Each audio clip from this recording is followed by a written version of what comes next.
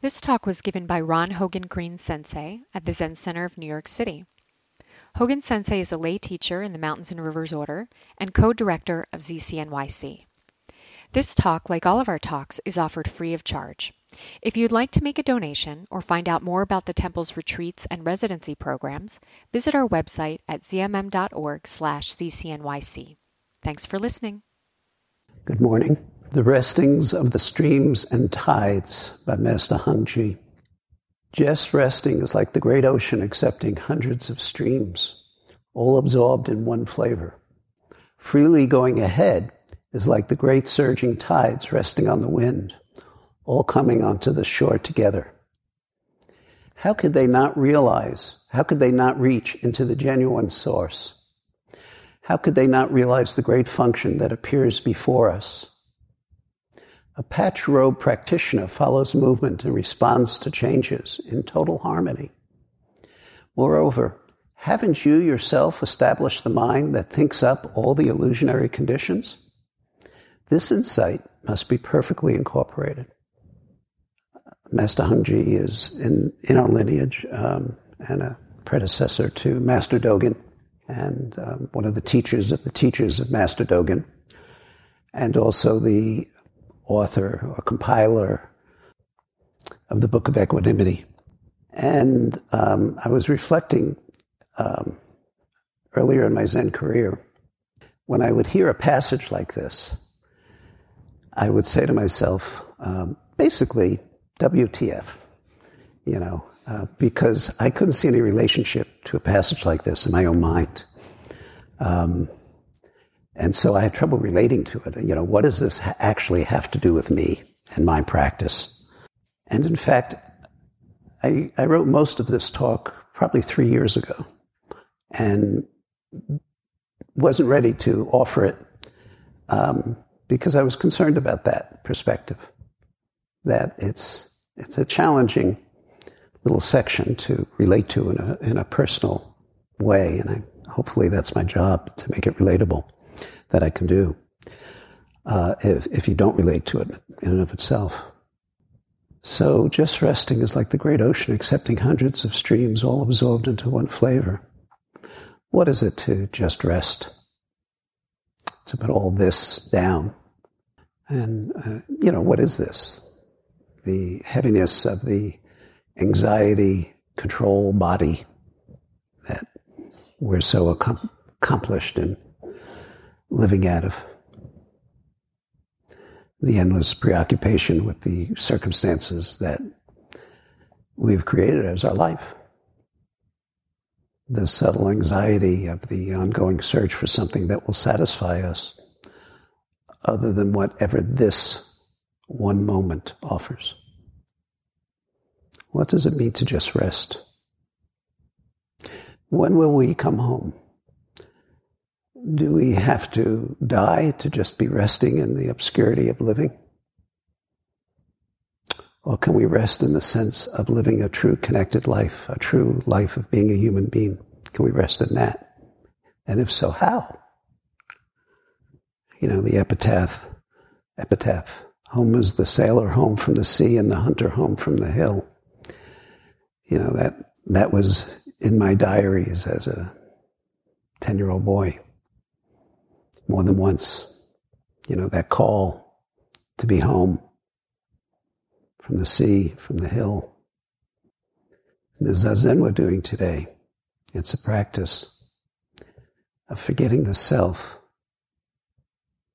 meaning forgetting our sense of being a fragmented piece of reality, alone and afraid in this world that we inhabit, live in.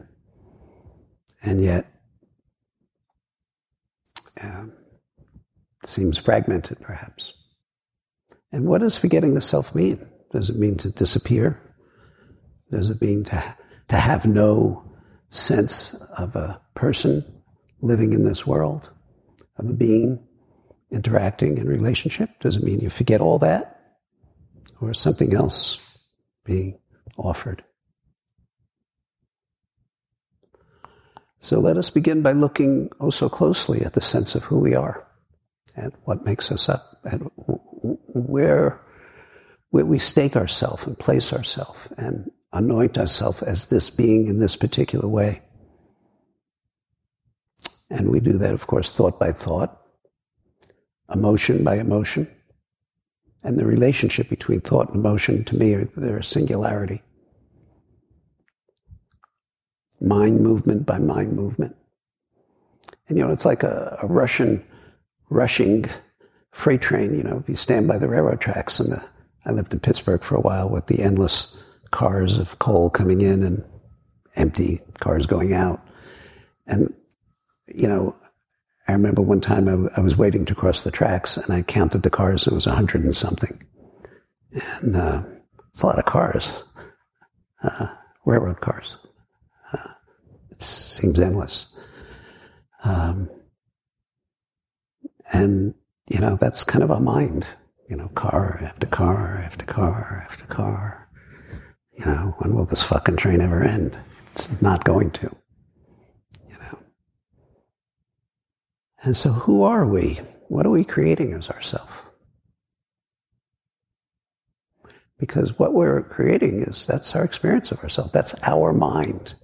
And to acknowledge that, to actually acknowledge that we are creating ourselves with our mind, our thoughts, our places that we have so skillfully constructed and made as our life project is important, I think, because it invites us to be empowered to look at that mind and ask ourselves, is this the mind I want?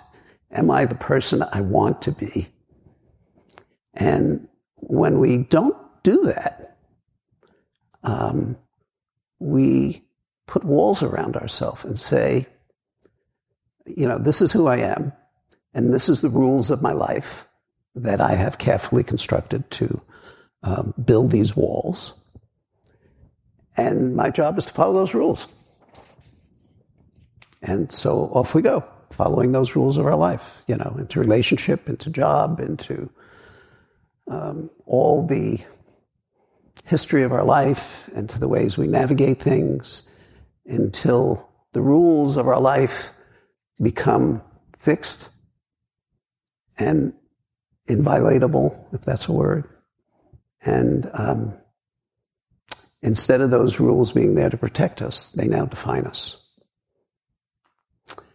So Hongji says, just resting is like the great ocean accepting hundreds of streams, all absorbed into one flavor.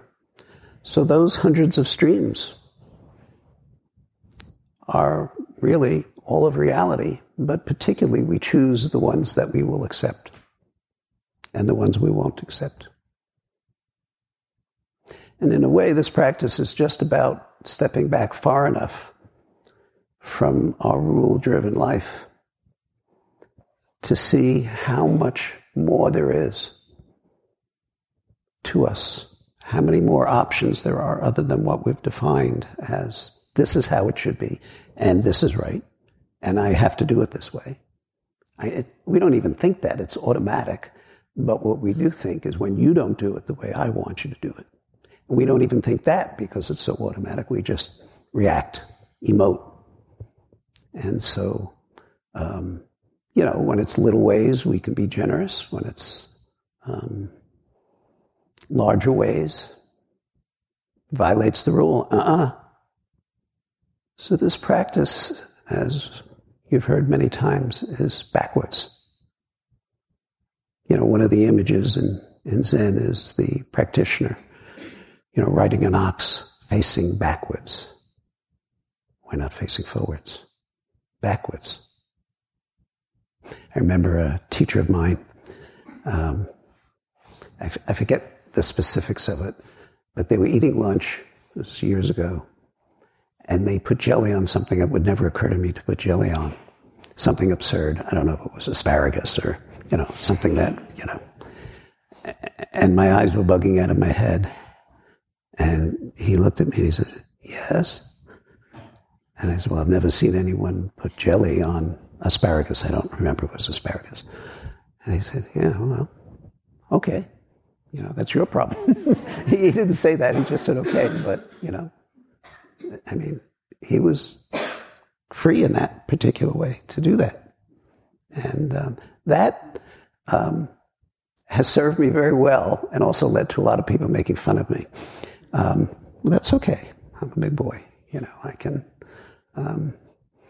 put honey in my soup and make it sweet, even in a Zen monastery, and people will make fun of me. The lentils taste great with honey if you ever have lentil soup, etc.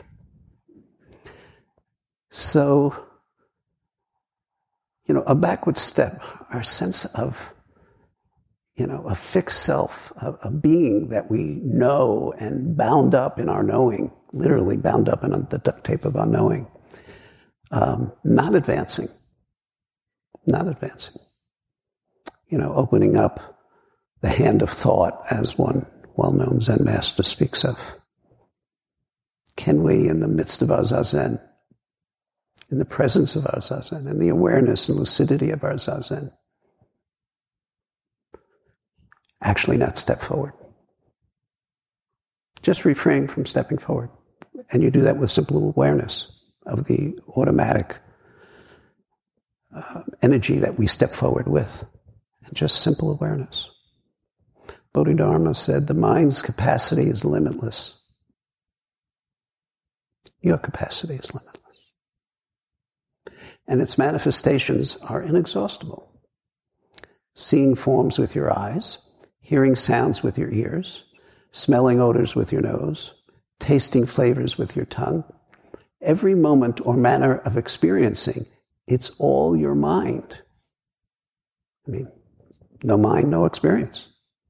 It's really that simple.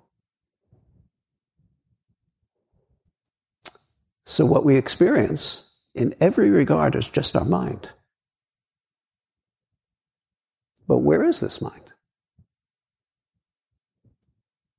When you look for your mind, and here's a challenge, look for your mind. You can't find it. But I'd like you to prove me wrong. Of course, you're not proving me wrong, you're proving Bodhidharma wrong.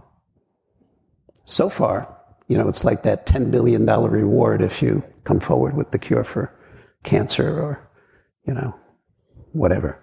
So far, no one's claimed that reward. What we call mind, fundamentally, a fundamental awake mind, is simply clarity. That's it. There's no thing in clarity.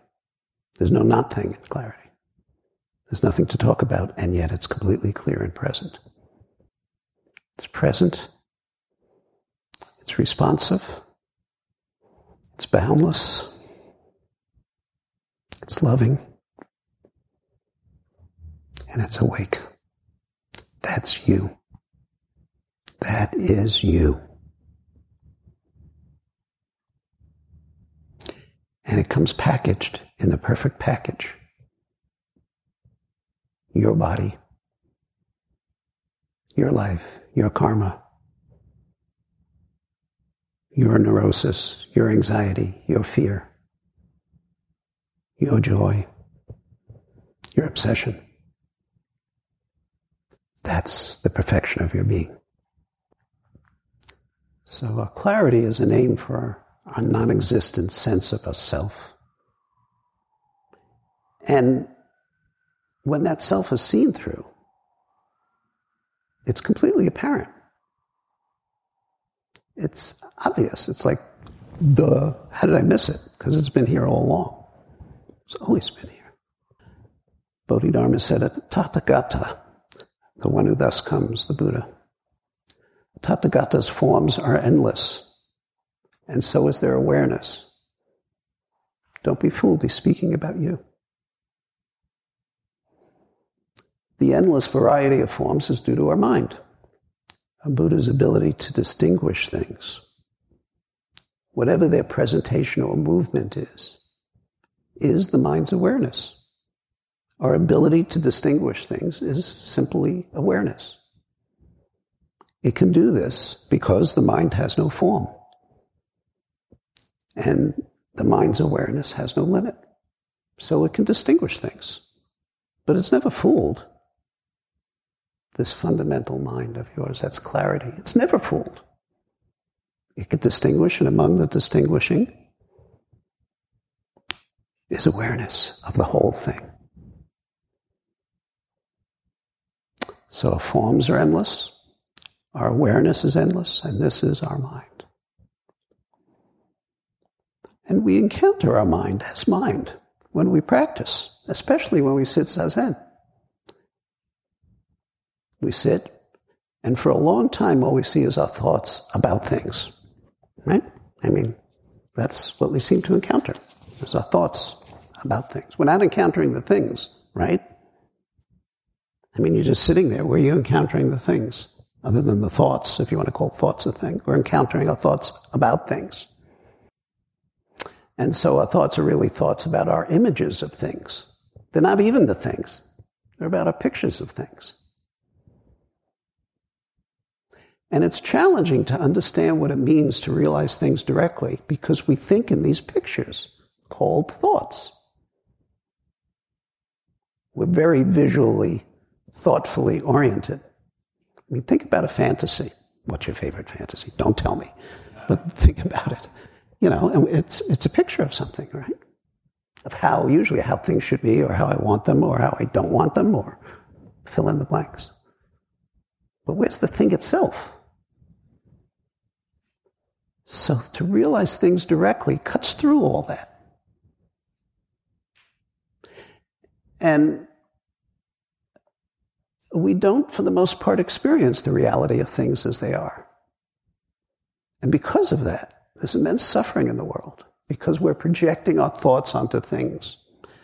And, you know, that's the Buddha's first teaching, that life, as we ordinarily understand it, that's my addition to it, which is probably not original, is suffering. Life from the separate point of view, from the thing point of view, inherently creates distance, inherently creates disenfranchisement, powerlessness, because we're not actually perceiving things as they are. So we create things when there are no things. I'm not saying there's nothing, but there are no things. If you can produce a thing, I'd like to see you do that. A thing which is permanent and fixed is that thing and will not change. Another challenge that no one's collected on yet. There are no separate boundaries here. There's no fixed things. But we try. And the thing we fix most is our sense of self. What is that? It's our anxiety, it's our fear, it's our joy, it's desire. The Buddha termed it as desire, but that desire is with a capital D. That desire is a demand for something other than what is now, and who we are now, and what is now. And even the word now is at a distance from this. And if you understand it, I would hope you would let go of that understanding and just let it permeate you. Because what I'm talking about doesn't belong to the world of understanding. Understanding is another thing. So a fundamental being or thing is simply the appearance of something that is actually already changing. So where is that thing? That's a thing. It's already changed into some other thing, which is not a thing, if I'm not confusing us with the language. And so we experience through our thoughts about things. And we experience each other through our thoughts about each other. That begins to get scary, at least to me. You know, are you seeing me as I am, or are you seeing me through your projections? Well, we know the answer to that, which is not personal to me, but to each of us. And so what's the results of taking our thoughts and perceptions about you rather than experiencing you directly? What would it take to experience another person directly? I think the answer is pretty obvious. Just resting is like the great ocean accepting hundreds of streams, all absorbed into one flavor. How can you experience someone just resting? What would you experience? Who would you experience? What would that person be? How would they be defined? Can you begin to see how open this is? Can you begin to see where this goes? Can you begin to see how generous that can be, in spite of our tendency to protect ourselves and close our heart? And yet, seeing the option of that, seeing all the streams, we can practice that. Do you close your heart? Do I close my heart? Of course. That's simply what this practice is completely about.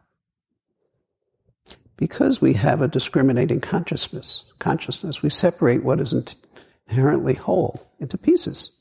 And we give these pieces names and identity and a shape and form. Heart Sutra 101, right? And so we use our discriminating consciousness to create a world out of our discriminating consciousness. We separate up the world into pieces. We're trained, well trained to do that. And then we live out of that. From consciousness, self-consciousness, if you will.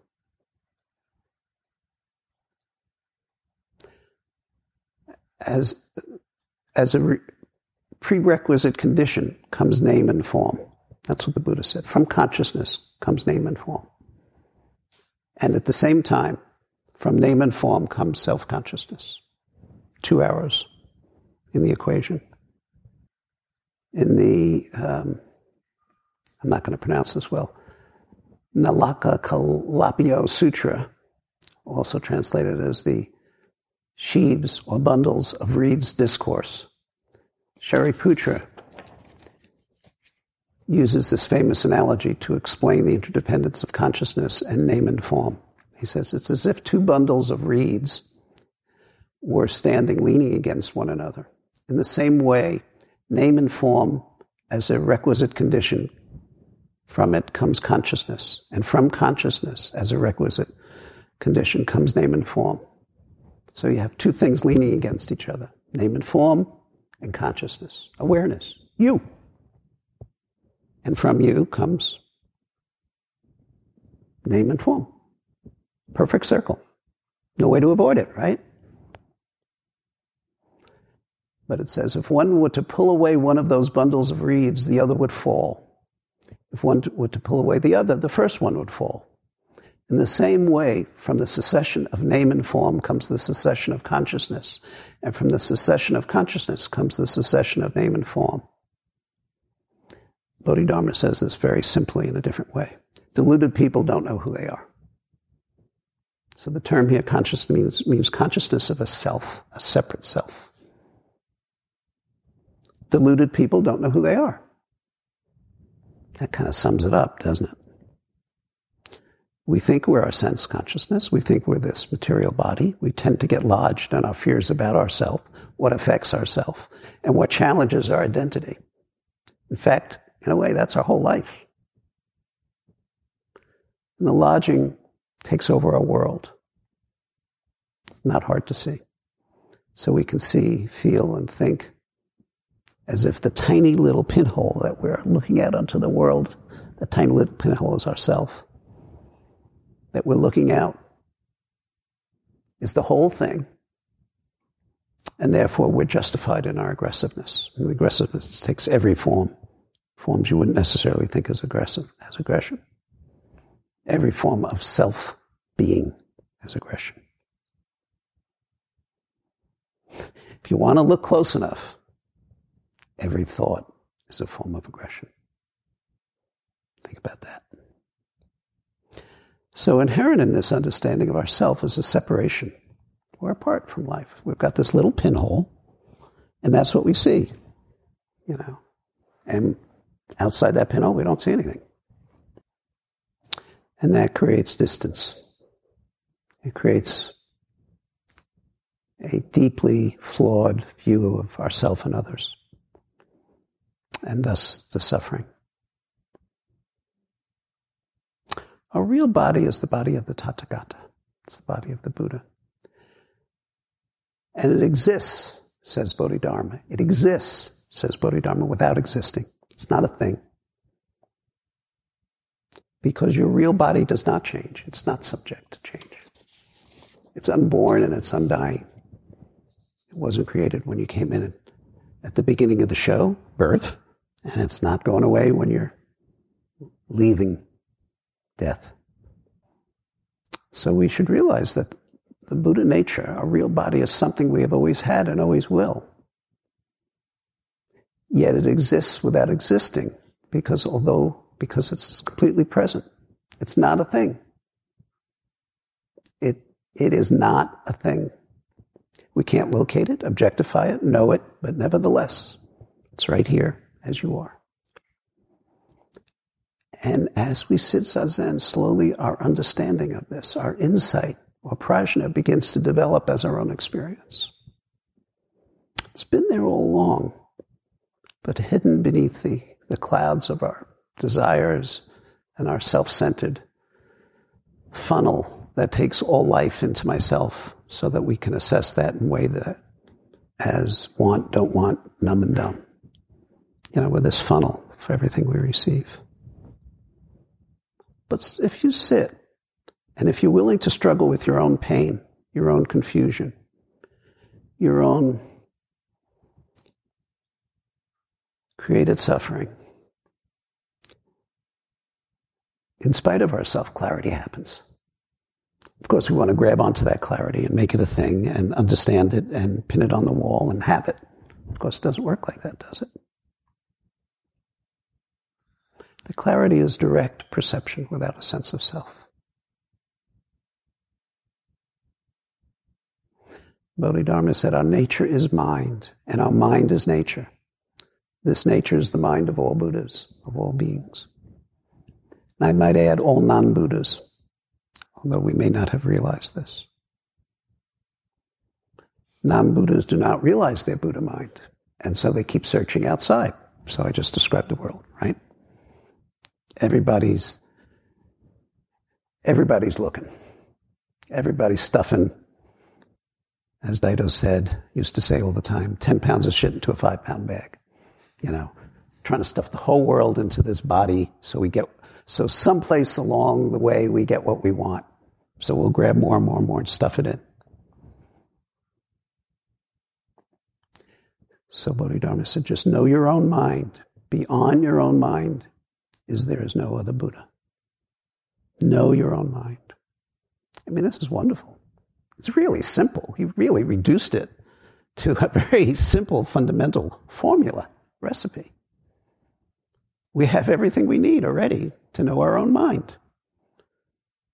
And the realization is that we already are what we are realizing. That's the realization. You don't have to go anyplace. You don't have to do anything. You just have to know your own mind. So here it is. Sit zazen, practice a moral life, realize your own mind, and apply that in every set of circumstances around you. Apply it to every bit of your conditioning, which hurts like hell, I might add, but also offers you immense freedom. Apply it to your faults, your clumsiness, your stupidity, your failures, and you will see clearly that there cannot be any failure. In a relative sense, sure, we do better and worse sometimes. But that's not what's important to our life. The term Buddha is Sanskrit for aware, miraculous awareness. And that's what we're doing here. And it's easy to sit in zazen and kind of drift along, let the current of zazen just take you along.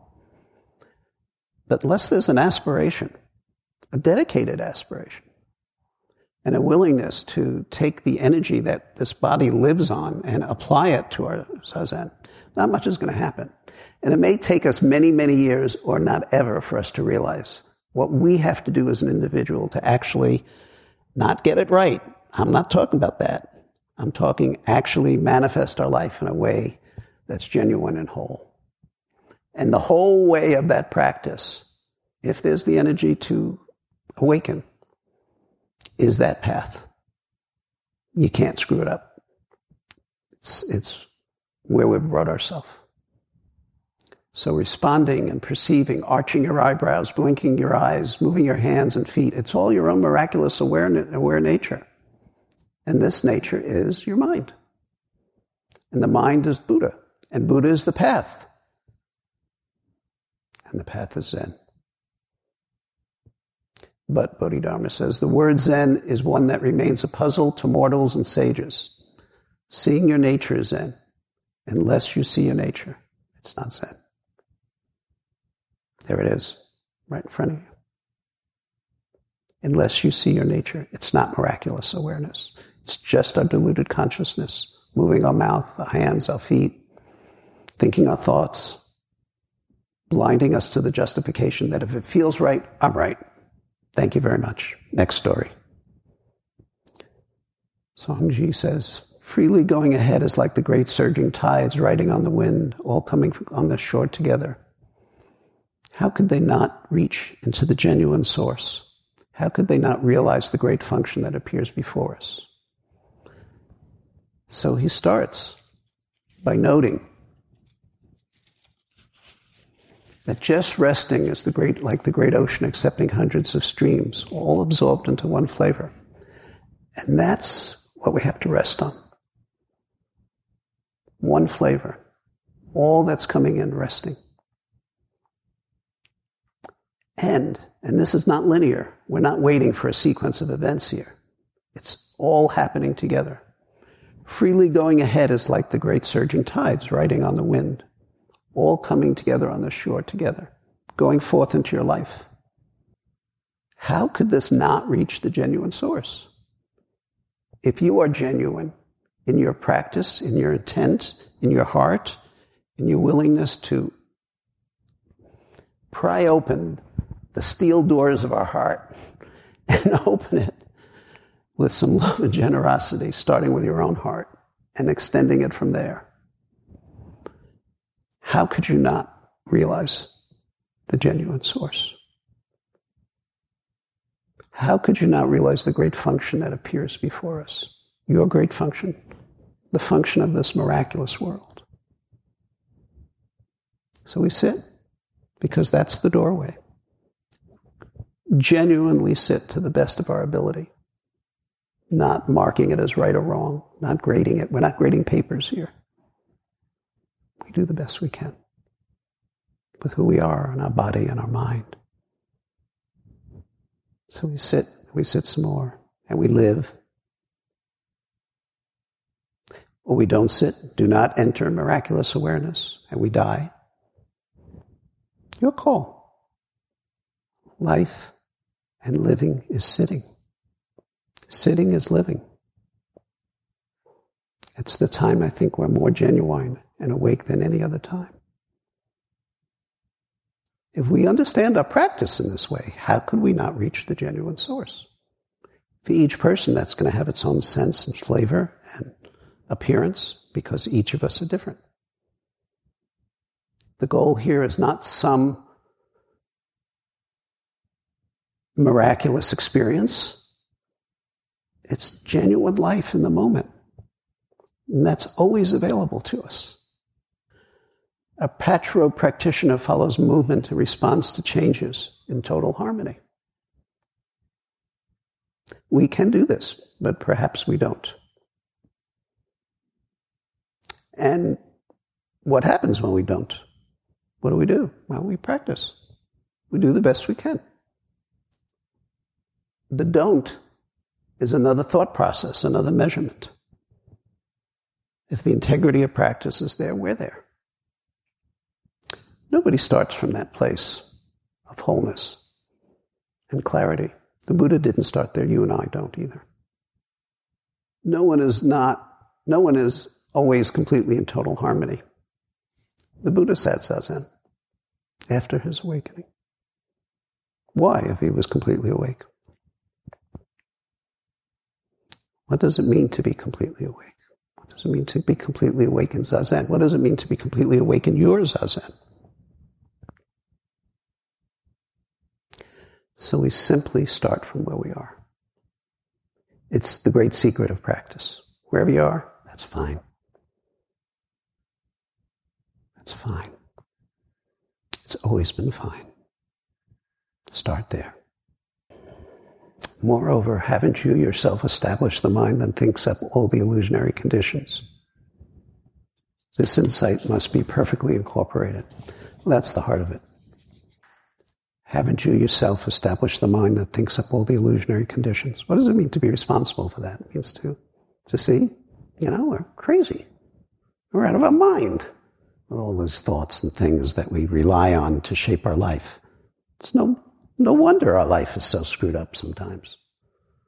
We're relying on quicksand. Our thoughts. Bring me your thoughts, as one of the koans. Bring it to me. Bring me your mind. And so really understanding this and seeing it's the first truth, the first noble truth that life is suffering. This is it. Really buying that and giving up on the understanding that if I just do this in this way, I will not suffer. If I just I will not suffer. And that may be true for some period of time. That itself is suffering, because that will lead to suffering. So I don't emphasize suffering when I teach because, just how I relate to practice and how you relate is fine. It's universal. It's not that terrible things do not occur and are not occurring. And we will be the recipient, indirectly or directly, of these things.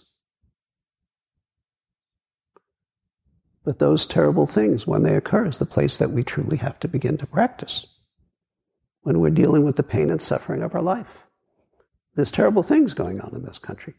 But do you know they've always been going on in one way or another? In this country, in this world?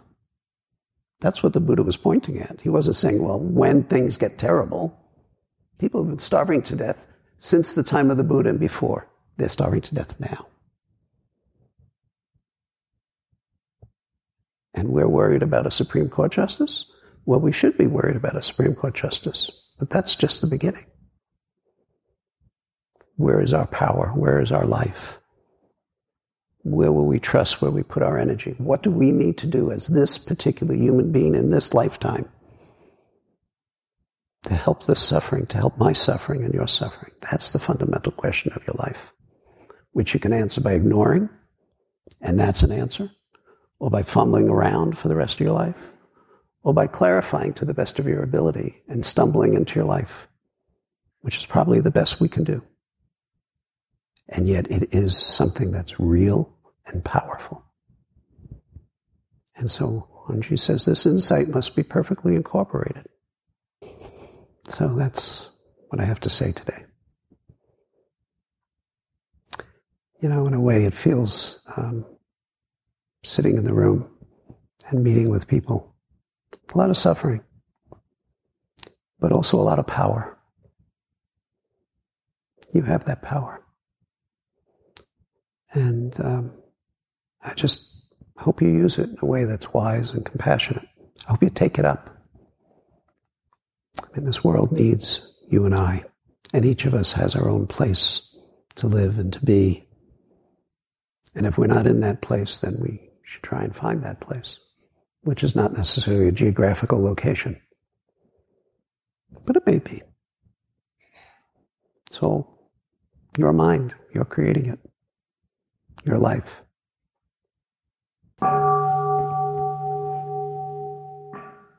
Thanks so much for listening. To find out more about the monastery's programs, weekend retreats, and residency, please visit our website at cmm.org.